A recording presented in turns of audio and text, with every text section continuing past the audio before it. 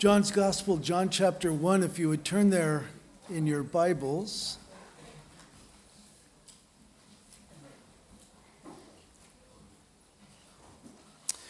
I don't know about you, but when I surrendered my life to the Lord, the next question was, what now? What do I do? And there were many people who said to me, you need to start reading the Gospel of John.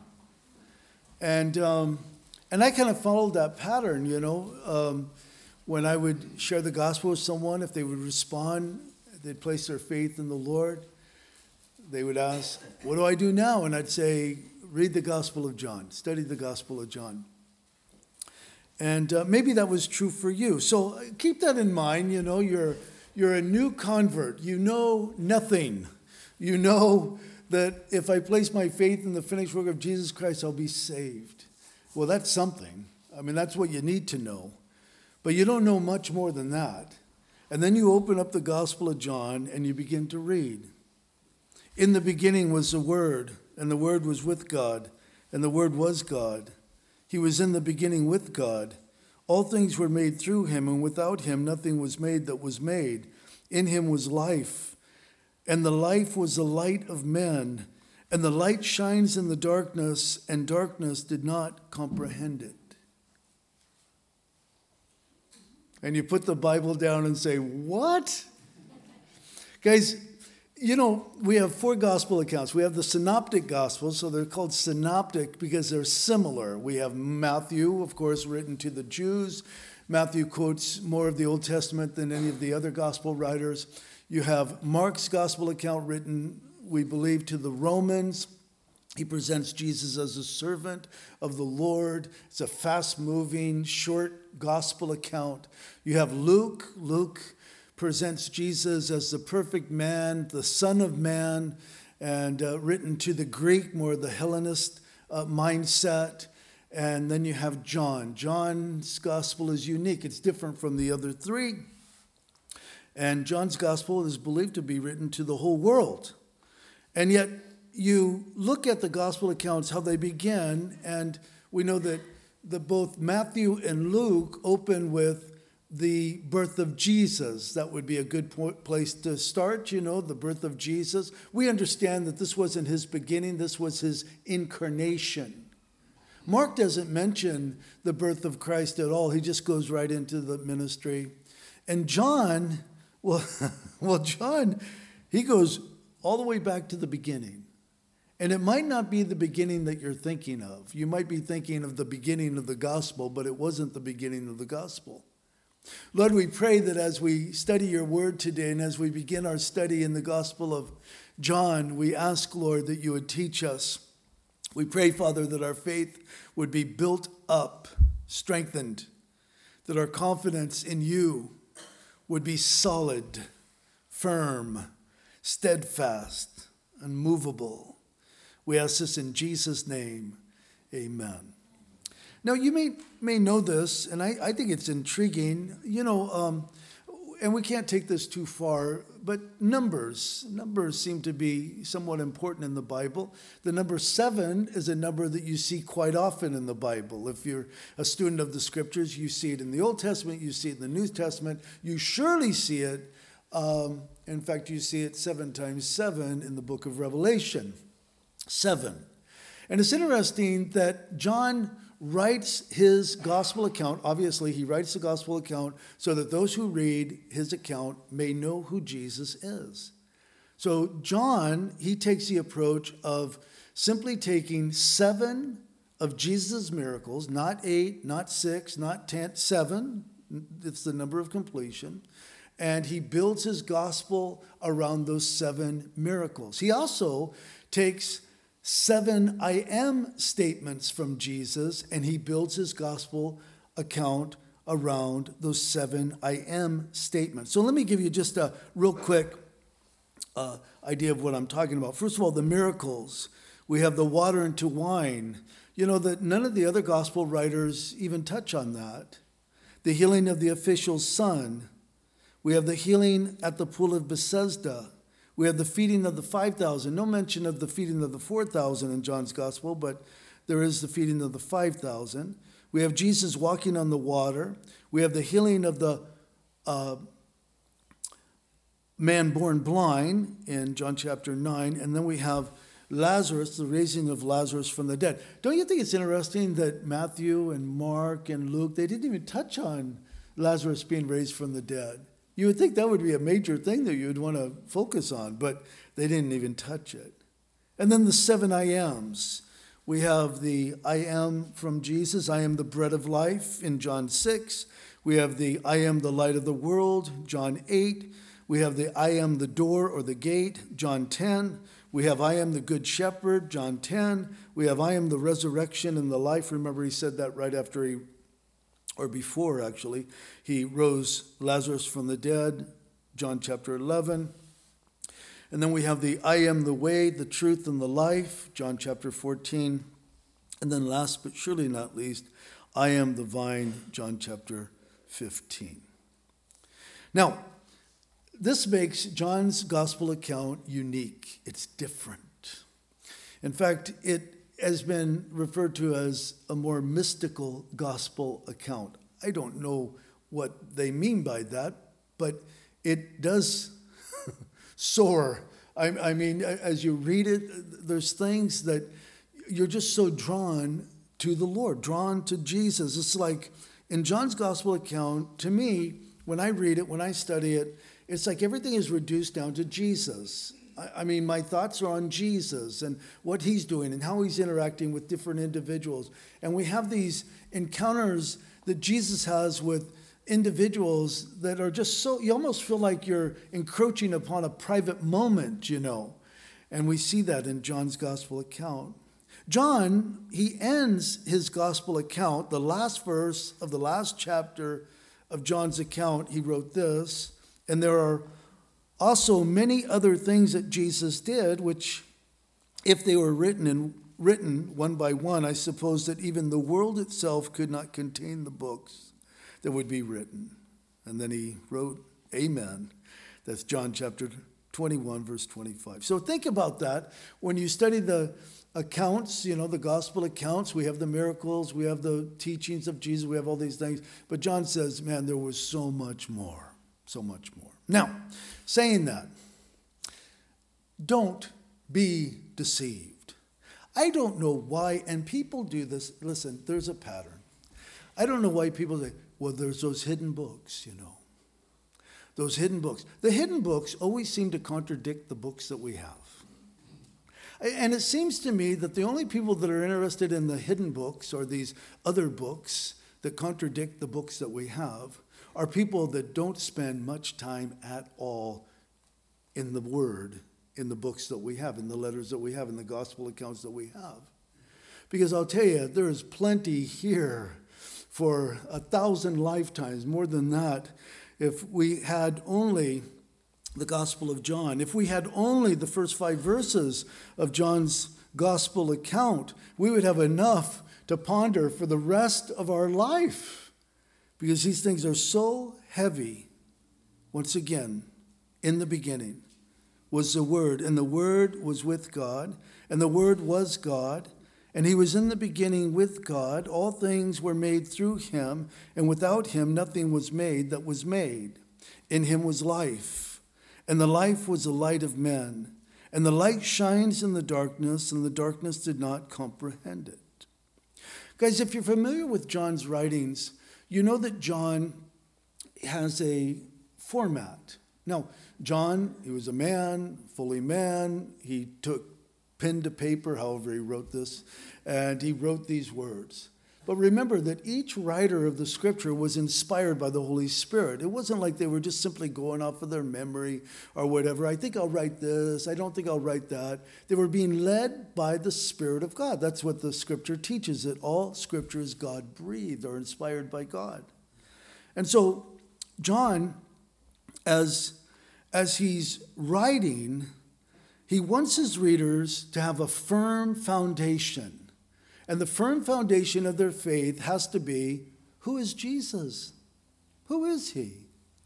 Now, that seems like an elementary question for church people, but, you know, the longer I serve the Lord and pastor and minister to people, I find that it's not an elementary question. In fact, it's a question that many people are hard-pressed to answer. There's always those who are troubled when someone like me says, Jesus is God. They go, whoa, that sounds heretical. Jesus is God? Yes, Jesus is God.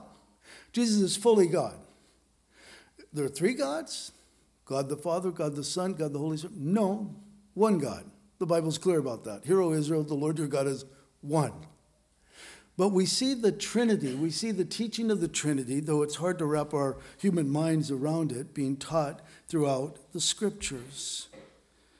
In the beginning, it refers to the timeless eternity of Genesis 1:1.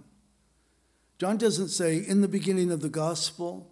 He says, in the beginning was the Word, and the Word was with God, and the Word was God. Note the time frame. Note the sequence of the Scriptures here. In the beginning refers to the timeless eternity of Genesis 1:1. Genesis 1:1, in the beginning, God created the heavens and the earth. This is, if you will, John's Genesis of Jesus. The Genesis of Jesus. In the beginning. John wrote that when the beginning began, the Word, Jesus, was already there. John makes it clear that the Word, Jesus, is the origin of the beginning of all things. Jesus, the Word, was there in the beginning before anything was. Jesus, the Word, predates time and creation. Now, guys, this is something we need to know. This needs to be settled. Who is Jesus? He was a great man. He was a great prophet. No. He is God. He is God in the flesh. He is the manifestation of God. In fact, the word, the word logos or logos literally means the divine expression. So the word is, if you had a thought, so you have a thought, and you could have that thought, and it could be a good thought, but it's locked in your brain. And until you communicate with the spoken word what that thought is, everyone's in the dark concerning that thought. And that's how it is with the Lord. God, the expression of God, who is invisible, who cannot be seen by man, is Jesus. Jesus is the Word. Jesus is the Logos, the divine expression. In fact, Paul wrote in Colossians chapter 1, verse 15, he is the image of the invisible God, the firstborn over all creation. That's Jesus. Guys, God's invisible. I think of the heretical things that have entered the church. I think of the the shack.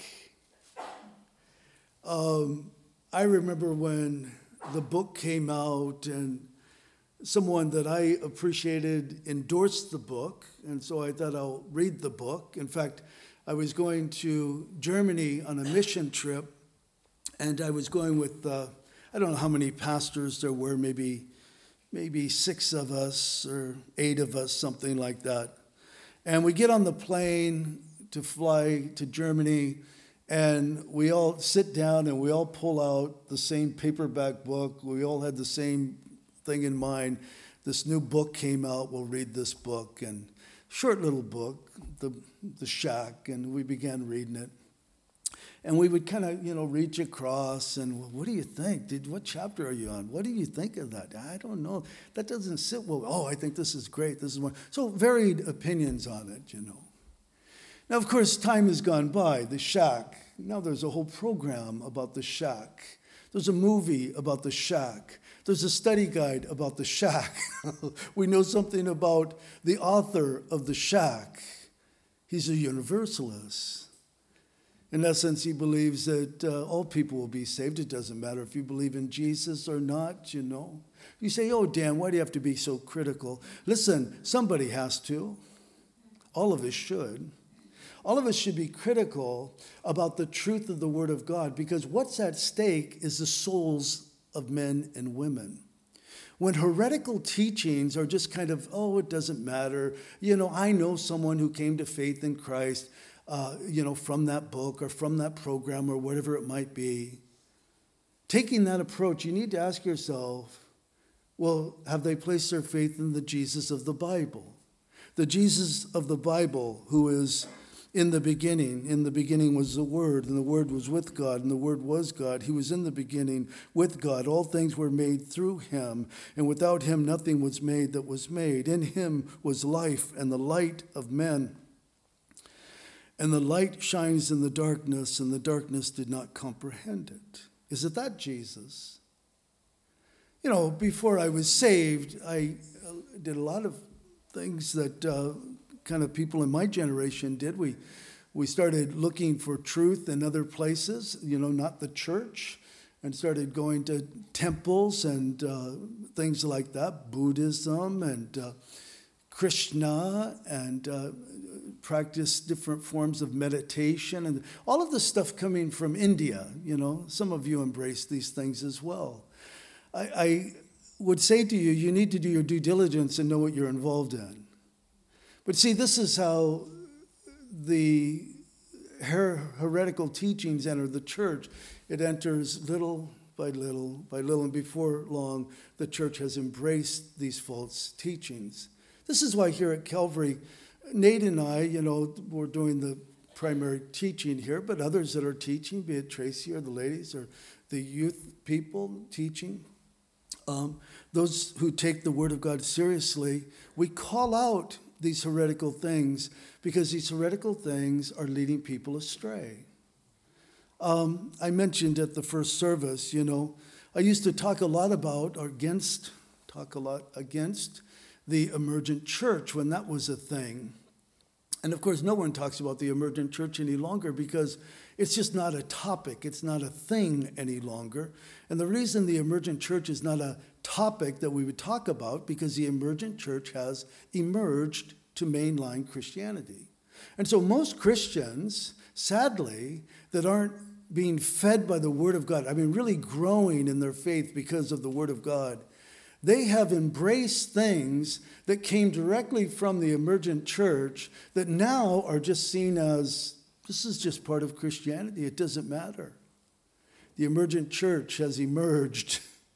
Now we say it's the progressive church, It's anything goes. You could have this. You could practice Eastern practices and meditations and, all these types of things. It doesn't matter. It doesn't matter as long as you benefit from it. Because the emergent church is all about you. And you'll notice in the first 5 verses of John's gospel, it's all about him. So we got to get over ourselves because it's not about us. The world does not revolve around us. The Lord did not create us for our happiness, but for his good pleasure. This is what the scriptures teach, of course. But I think of how we need to be so careful. God is invisible. Jesus is the image of the invisible God. Jesus is the firstborn over all creation. So you'd say, well, hey, he's firstborn. What does that mean? He had to have been born. No, that's not what it means. Remember that Jesus is the first of the resurrection. Do you remember that? That's another reference to Jesus. He is the first of the resurrection. You say, well, wait a minute. No, he's not. Not chronologically. Elijah, didn't both of them resurrect dead little boys? And Jesus himself, in his ministry, long before he went to the cross, he resurrected Jairus' daughter who was dead, and Lazarus, of course, who was dead for 4 days.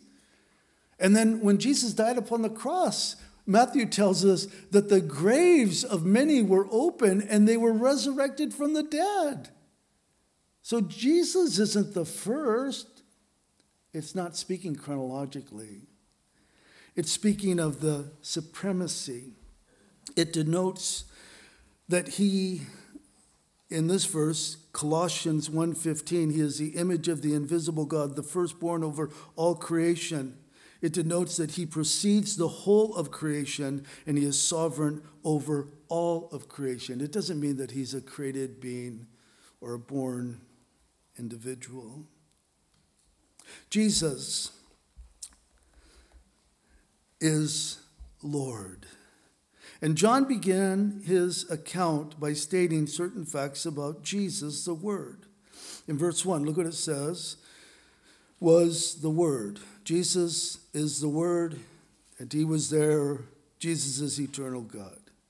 Verse 1, the second part of it, the Word was God. Jesus is eternally God. Why? Well, because it just said the Word was God. The Word was God.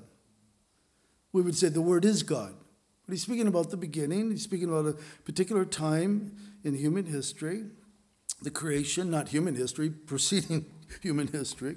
And then verse 2, he was in the beginning. Jesus is God. Remember in the Genesis account, how did God create the earth? Did he form it? Did he mold it? Did he put it on a great big potter's wheel and form the mountains and the valleys? No. We read 9 times in the first chapter of Genesis, God said. So from that, we gather that God spoke creation, all things, creation into existence. God spoke. What is John telling us? In the beginning was the Word. Who's the Word? Jesus is the Word. Are you following this, guys? I know that some of this stuff, it just seems like, gosh, it's kind of hard to follow. There's so much here, and there really is, but hopefully it's something that will whet your appetite so you'll go home and just kind of meditate and read through and maybe make a list of the first 5 verses of this chapter so that you can understand them greater. God is one, manifested in 3 persons. This is what the Bible teaches. This is the Trinity. I was telling the first service that over the years, there are times when people will come in. It's usually, for some reason, it's been this way 3 times. We've had a wife. She'll come in. She'll bring her husband. Her husband is a non-believer. They come. They attend the church. The husband seems to show interest. He wants to hear more. He wants to stay put. And usually the wife will, make an appointment to meet with me, with her husband, and they'll come in and they'll say something like this. We like the church, but what we don't like is you referred to Jesus as being God.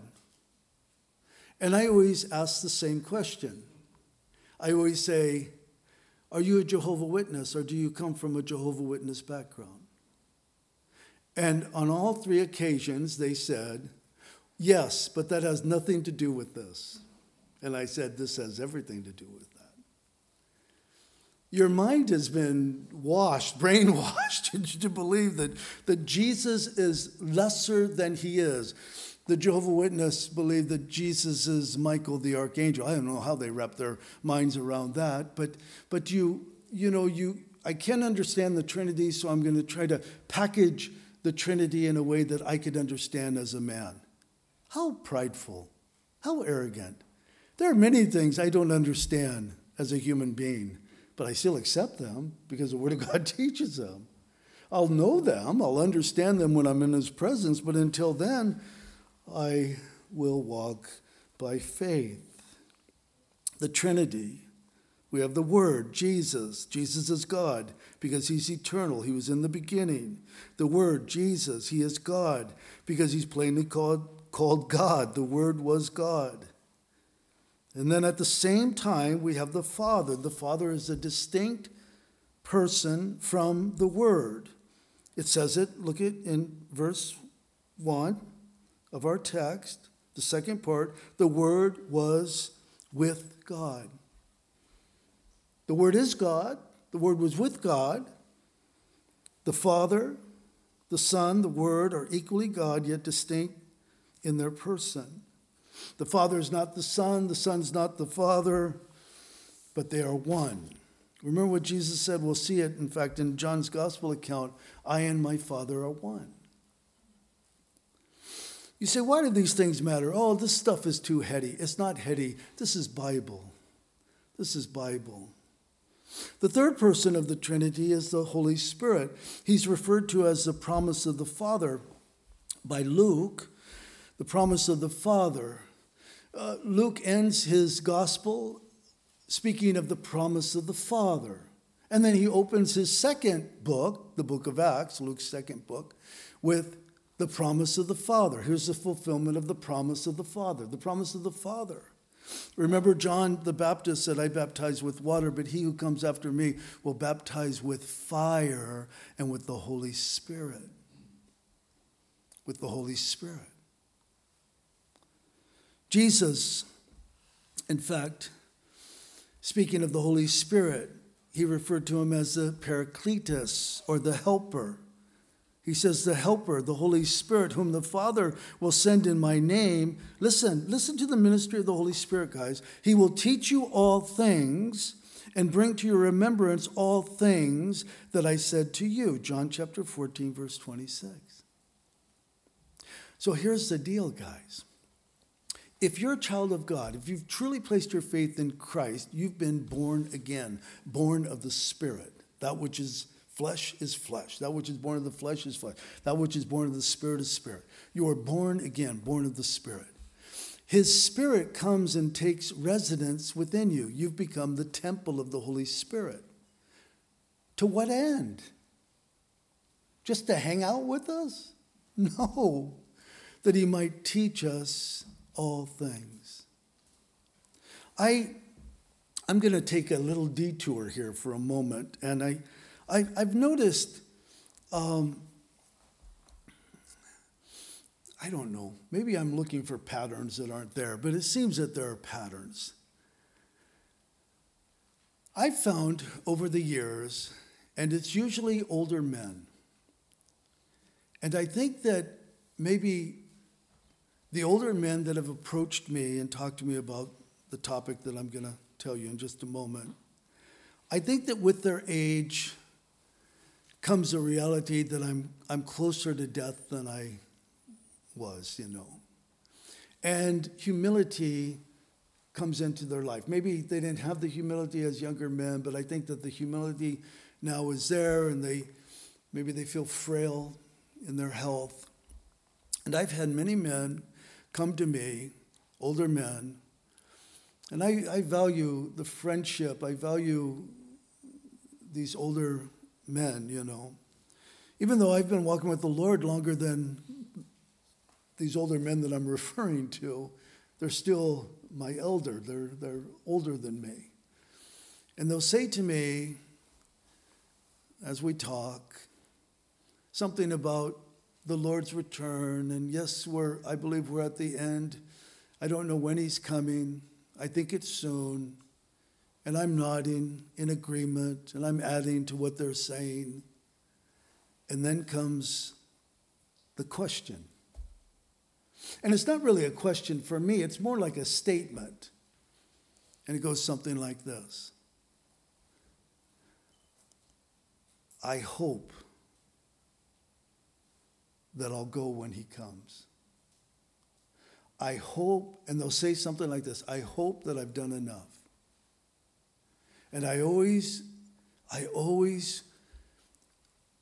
try to reassure them, if you've truly placed your faith in Christ, you are saved. I mean, it's not faith plus works.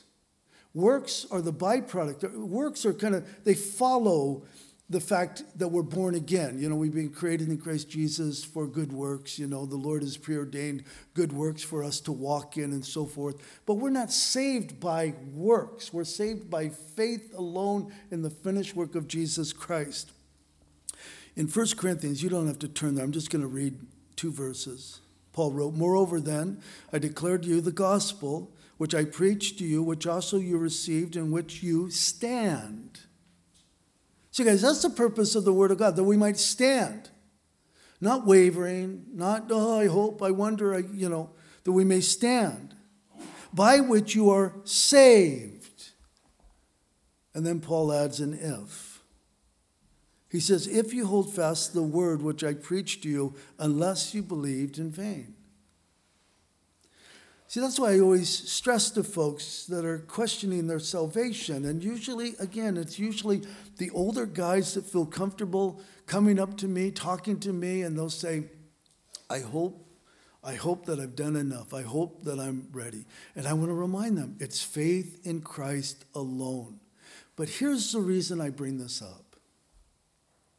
Do you think that the Lord wants his people to live with the big question mark hanging over their head? Do you think he wants us to live our lives thinking, I hope that when the Lord comes, I hope if the rapture was to come today that I would go, I hope. Do you think? I don't think so at all. I think as I study the scriptures that the Lord wants us to have assurance. He wants us to have peace. And I can't think of anything that takes your peace more away faster than not knowing what where your eternal destiny is. He wants us to have that. So here's the point, guys. You have the Spirit of the living God. You have the Father, the loving Father, who invites us to cry out to him, Abba, Father, Papa, Abba. It's respect. It's not a rude type of thing. We have Jesus, our Savior, the one who died and was resurrected in our place. He wants us to have the assurance, and we will have the assurance if we're people of his word. If we're not people of his word, then you need to take very seriously that if of Paul. If. Don't doubt. Get into the word. You say, I can't. I just don't get it. I don't understand it. If you don't get it, you don't understand it, there's one of two reasons. Maybe you're not saved. Maybe you haven't placed your faith in Christ, truly. I mean, maybe you're trusting in some other Jesus. Maybe you're trusting in a Jesus of the shack, or the Jesus of one of the gurus, or the Jesus of, Jehovah's Witnesses, or the Jesus of Mormons, whatever. They're different Jesuses. They're not the same Jesus. Maybe that's the problem. But I would venture to say that the reason most saved people don't have that assurance is because we're not doing our due diligence. It's not on him, it's on us. It's like he says here, this is my word, I give it to you. There's 66 books here, many authors, all inspired by the same Spirit. As you read it, my child, as you read it, my son, my daughter, you're going to find that there is a flow, there is this repeating of truths throughout, from Genesis to Revelation. You're going to see this unity within the scriptures. It's not disconnected. It totally flows together like one vein, And you're going to be blessed. And as you read it, you're going to be equipped to share the gospel with other people. And as you read it, you're going to have the conviction to want to share the gospel with others. And as you read it, you're going to want to take church seriously. Not you just come strolling in. You're going to come and say, with purpose, I want to be here. I want to be here to worship. I want to be here to study God's word. I want to be here to pray with people and help people. I mean, your whole life changes when you come to faith, genuine faith in Christ. So, if you're not saved, then you need to repent. You need to turn to Christ.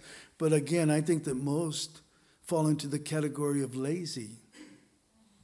Not lost, but lazy.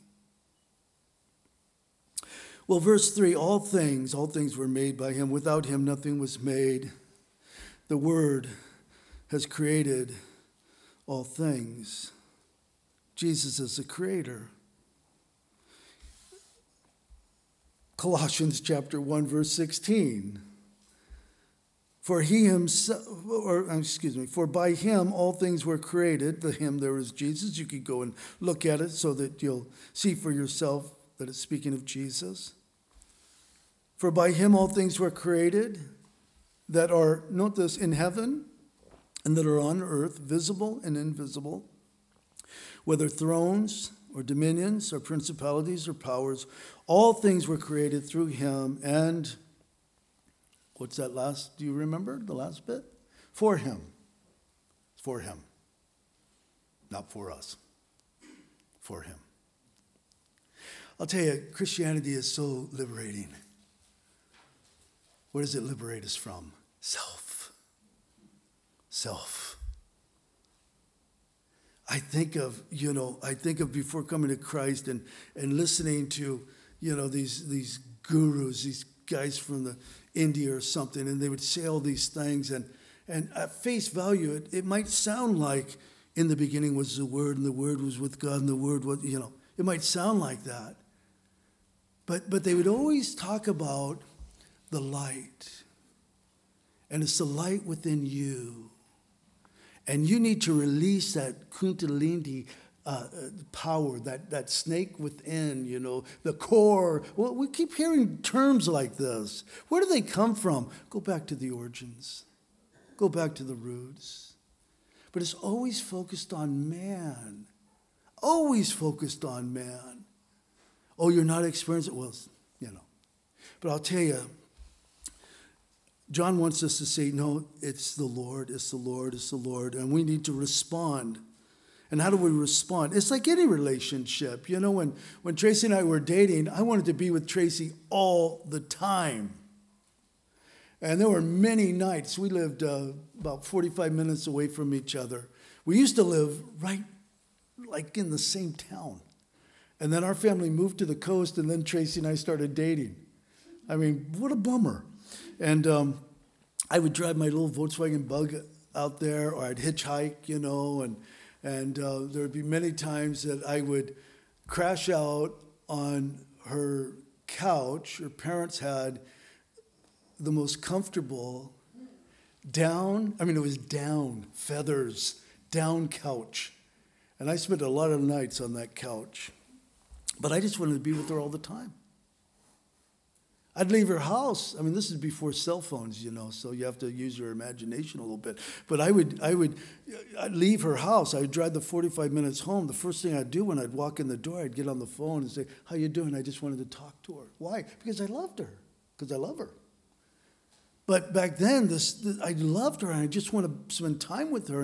And I'll tell you, guys, it's not a good comparison, but it's a comparison that works, at least within my brain. When I came to faith in Christ, it was like this love relationship with the Lord. It was like I just wanted to hear about him.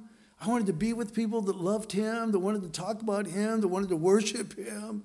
I wanted to study his word because I felt like, boy, the more I study his word and the more I know his word, I feel like I'm closer to him. You know what I mean? It's a relationship. And I'll tell you what, after 45 years, it's not waning. It's getting stronger. And I pray, one of my biggest prayers the older I get is that I don't ever lose my mind. Honestly, a lot of people we know get dementia and stuff. That's just so sad. And my prayer is, Lord, when you're done with me, I want to walk. I want to be like Enoch in the sense that he walked with God and then he was not because God took him. And I don't mean just rapture. I'm up for rapture. But even in death, I just want to step right from this life into his presence. And that's how it should be. If he's like a insurance policy just in case of death, to sign on the dotted line, then there's no relationship. You guys know what I'm talking about. And that's what he wants of us. This is why he uses words that are so endearing. Bride, son, daughter, adopted. I was listening to a song on the way in early this morning, and the song was singing about being adopted. And there's something about that. Now John talks about when he talked to Nicodemus, Jesus was talking to Nicodemus, and he says, that which is born of God. So we understand that, being born again, spiritually reborn, born of God. So there's that picture there.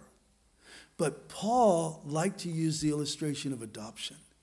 And I'll tell you, there's something really, really sweet about that. Because adoption is you go out of your way. I want you. I want you to be a part of my family. It's a beautiful, beautiful picture that the Lord gives us. in his word. And we should be people who read these things and just sit there and just kind of go, oh, Lord. Oh, you're so good, Lord. Man, I think of the time I wasted in my youth meditating, emptying my mind. I was talking to Nate about that. You know, I've mentioned it here before, but I think I was 15 years old. I was meditating, and the whole thing about Easter meditation is empty your mind. Doesn't that sound like something the devil would come up with? It is. Empty your mind. And I emptied my mind. And all of a sudden, I felt like something wanted to come in. And I started screaming and yelling and thrashing. And my mother came into my bedroom, and she slapped me in the face. And she said, what are you on? And I said, I'm not on anything. And I just felt tormented because I was inviting something demonic into me, and I thought this was something good that was going to benefit me. But I think of the time I wasted there, and I think of how biblical meditation, it's not empty your mind, it's fill your mind. Fill your mind with God's word. Fill your mind with God's character. Fill your mind with God's love. Fill your mind with God's precepts and judgments. And you just kind of, and I find myself, sometimes I watch my wife do it, where we just kind of read, and then you just kind of pause. And I know what's happening in the pause. When I watch Tracy do it, I know what's happening. She's thinking, she's pondering, she's just, sometimes I'll hear her across the room go, I know what's happening there. This is what the Lord desires. Jesus is God. Jesus is creator. Guys, he didn't create just the things that are visible, but the things that are invisible. The thrones and the dominions and the principalities. Remember that from Ephesians? We wrestle not against flesh and blood, but against these unseen spirits, demonic creatures. God created all things through the Word, which means that Jesus is not a created being. Jesus is eternal God. And then verse 4, I got to wrap this up. In him was life. Do you know that there are key words in the Bible? And again, this is one of those blessings that we get as students of the Word of God. We read and we see this pattern. Like, you know, you read and you realize, I know how John writes. I mean, I'm not trying to act prideful, but just as a student of the Word. How does John write? Well, John writes in such a way that he lays down a truth, and then he goes, and then he comes back to that truth that he laid down. And you'll see that through 1 John. I mean, we noted that when Nate and I were going through 1 John on Wednesday night. You see it, the same thing in the gospel. He keeps bringing it back around. It's like he just wants, I want you to get this. I want you to see it. I want you to understand it. And then when the light begins to go off, you say, oh, Lord, your word, it's not like any other book. It's alive. It's living. See, there's the blessing. Well, the word life is a key word in John's gospel account. It's used 36 times in his gospel account. Jesus is life. Now you say, okay, I get it. So Jesus is the creator of all things. So Jesus is the creator of life. So therefore Jesus is life. Yeah, but I think there's more than just that. Anyone who's truly been born again knows, unless you kind of grew up in a Christian home, a lot of kids do that, and you ask them, when did you come to faith in Christ? And they say, I don't know, I just kind of always believed, I still think that kids that grow up like that, because I know that I watched it with my kids, that there was an age where it just kind of clicked for them. And they were, I believe, born again at that time. But anyone who's come to faith in Christ, maybe in their teens or later, they know that there is surely a life before Christ. And then there is a life in and after Christ. Your life changes. He is life. He is life. I mean, Think of your life. Do you ever do that? I sit and I think of my life. I think of decisions I've made. I think of the hardships and the difficulties and everything else. And I'll tell you, the older you get and the longer you walk with Jesus, you appreciate even the difficult times. Because you don't realize it at the time. So no judgment. If you're going through hardships and you're going, man, this is not fun. We all feel that way when we're going through difficult times. But as you walk with the Lord and you see his faithfulness, you'll come to where you'll look back and you'll say, that was the worst time of our life. Oh, it was. But didn't God use it? Oh, God was so gracious, so kind during that time. Yes, he was. And you'll talk about the worst time of your life as if it was the greatest time of your life because of the fruit that came from it. That's life in Christ. Jesus' life. And the life was the light of men. Jesus, the Word, does not just manifest life and light. He is life and light. He's not a light, as the mystics might say. He's a light, No. He is the light. Jesus said, I am the light of the world. He who follows me shall not walk in darkness, but have the light of life. Oh, thank you, Lord. Thank you, Lord.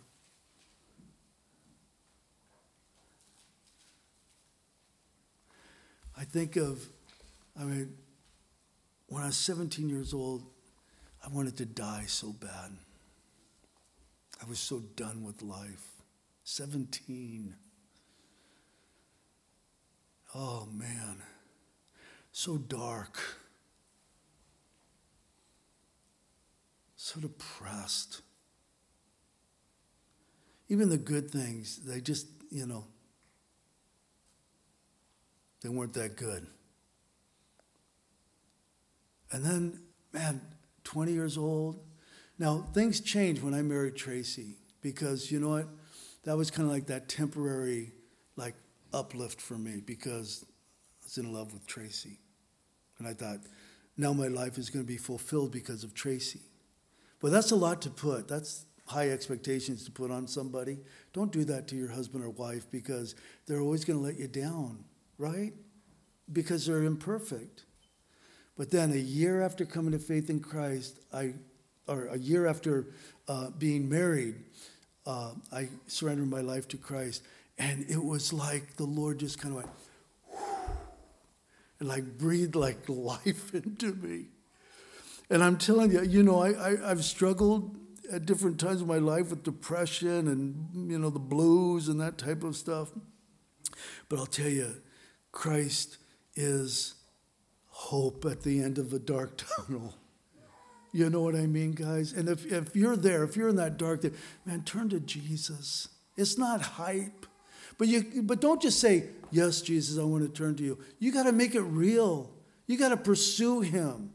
You got to love him. Remember, whoever seeks, whoever knocks, whoever asks, there's our part. We're not just kind of, standing there.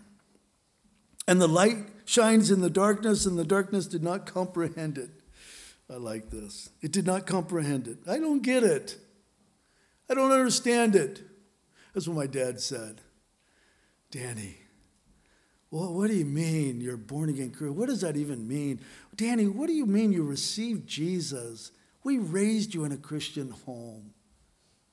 What do you mean? I don't understand this. Darkness can't understand it. They can't comprehend it. It also means to overcome it.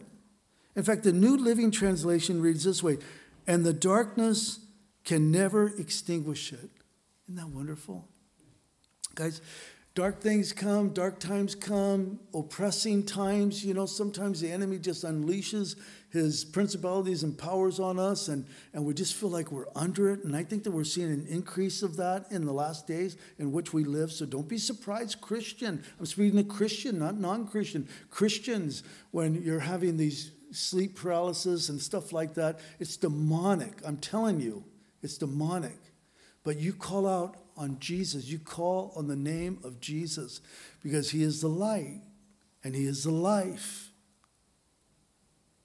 Darkness will never overcome the light. And I need to remind myself of that, because the thing that troubles me more than the darkness in the world is the darkness in the church. That troubles me. You know, Nate and I were talking yesterday, and we're saying how it's interesting with the word. Sometimes you look at it differently, and then as time goes on, you get some clarity. And we were talking about how I said to Nate, I really thought that in the last days, the Philadelphia church, little strength, but, faithful, that would be the majority of the church. And then the Laodicea church, the church of people's rights, I'd like to vote on that, and that they would be the minority. And now we're living in the last days, and we realize it's the other way around. The Laodicean church is the minority of Christendom, at least in the West. And it's so sad and it's so tragic. And progressive Christianity and things that are being embraced that the Lord specifically spoke about. It's not like it was a gray area and people didn't know. It's just thumbing of the nose to God and his word and saying, we don't care what that says. And this is the day in which we live. And that discourages me. But I need to remember, darkness will never overcome the light of Jesus. So here it is. Come on up, bud. Come on up. John shows his readers who Jesus is. We've looked at 5 verses, and John has shown us 5 things about Jesus. Jesus is the Word. He is the Logos. He is the divine expression. Jesus is God. Jesus is Creator. Jesus is life. Jesus is light. 5 revelations of Jesus in 5 short verses. If that's all we had, wouldn't we have a lot to chew on for a long, long time? So what do we do with this, Well, you got to believe. Believe and receive. It's not enough to know these things. It's not enough to know. We need to live for him. Guys, think of your life. I don't want to bum you out before you leave, but just think of your life. Think of the energy you've put into your own happiness, your own pleasure, your own stuff, self-improvement. And this is going to make me happy. And this is what the answer is. And it might work for a while. I mean, everything kind of has a shelf life, But in the long run, you realize, man, I'm right back where I was. I'm disappointed. I'm discouraged. I have no hope.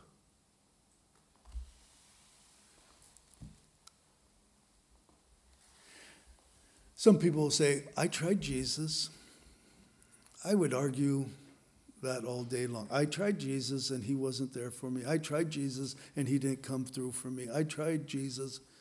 And I'm thinking, how did you try him? Like you try on a pair of shoes,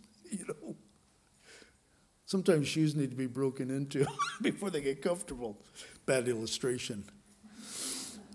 But, it's walking with the Lord. I mean, you think of it, I tried parenting, but, it just didn't work for me. I kicked those kids out as soon as I can. I tried marriage, but, just didn't fly for me, I tried breathing, but just not into it. Stand with me, please. Lord, we pray that we would believe and receive you as our Lord and Savior. Lord, we pray for each person in this room or downstairs or watching the live stream, Lord. I pray, Father, that the firm foundation that Jesus is the Logos, the divine expression of God, that Jesus is God, that Jesus is eternal, that Jesus is creator of all things, that Jesus is life and light. I pray that that foundation would be firm and that our lives would be built upon those truths. In Jesus' name we pray. Amen.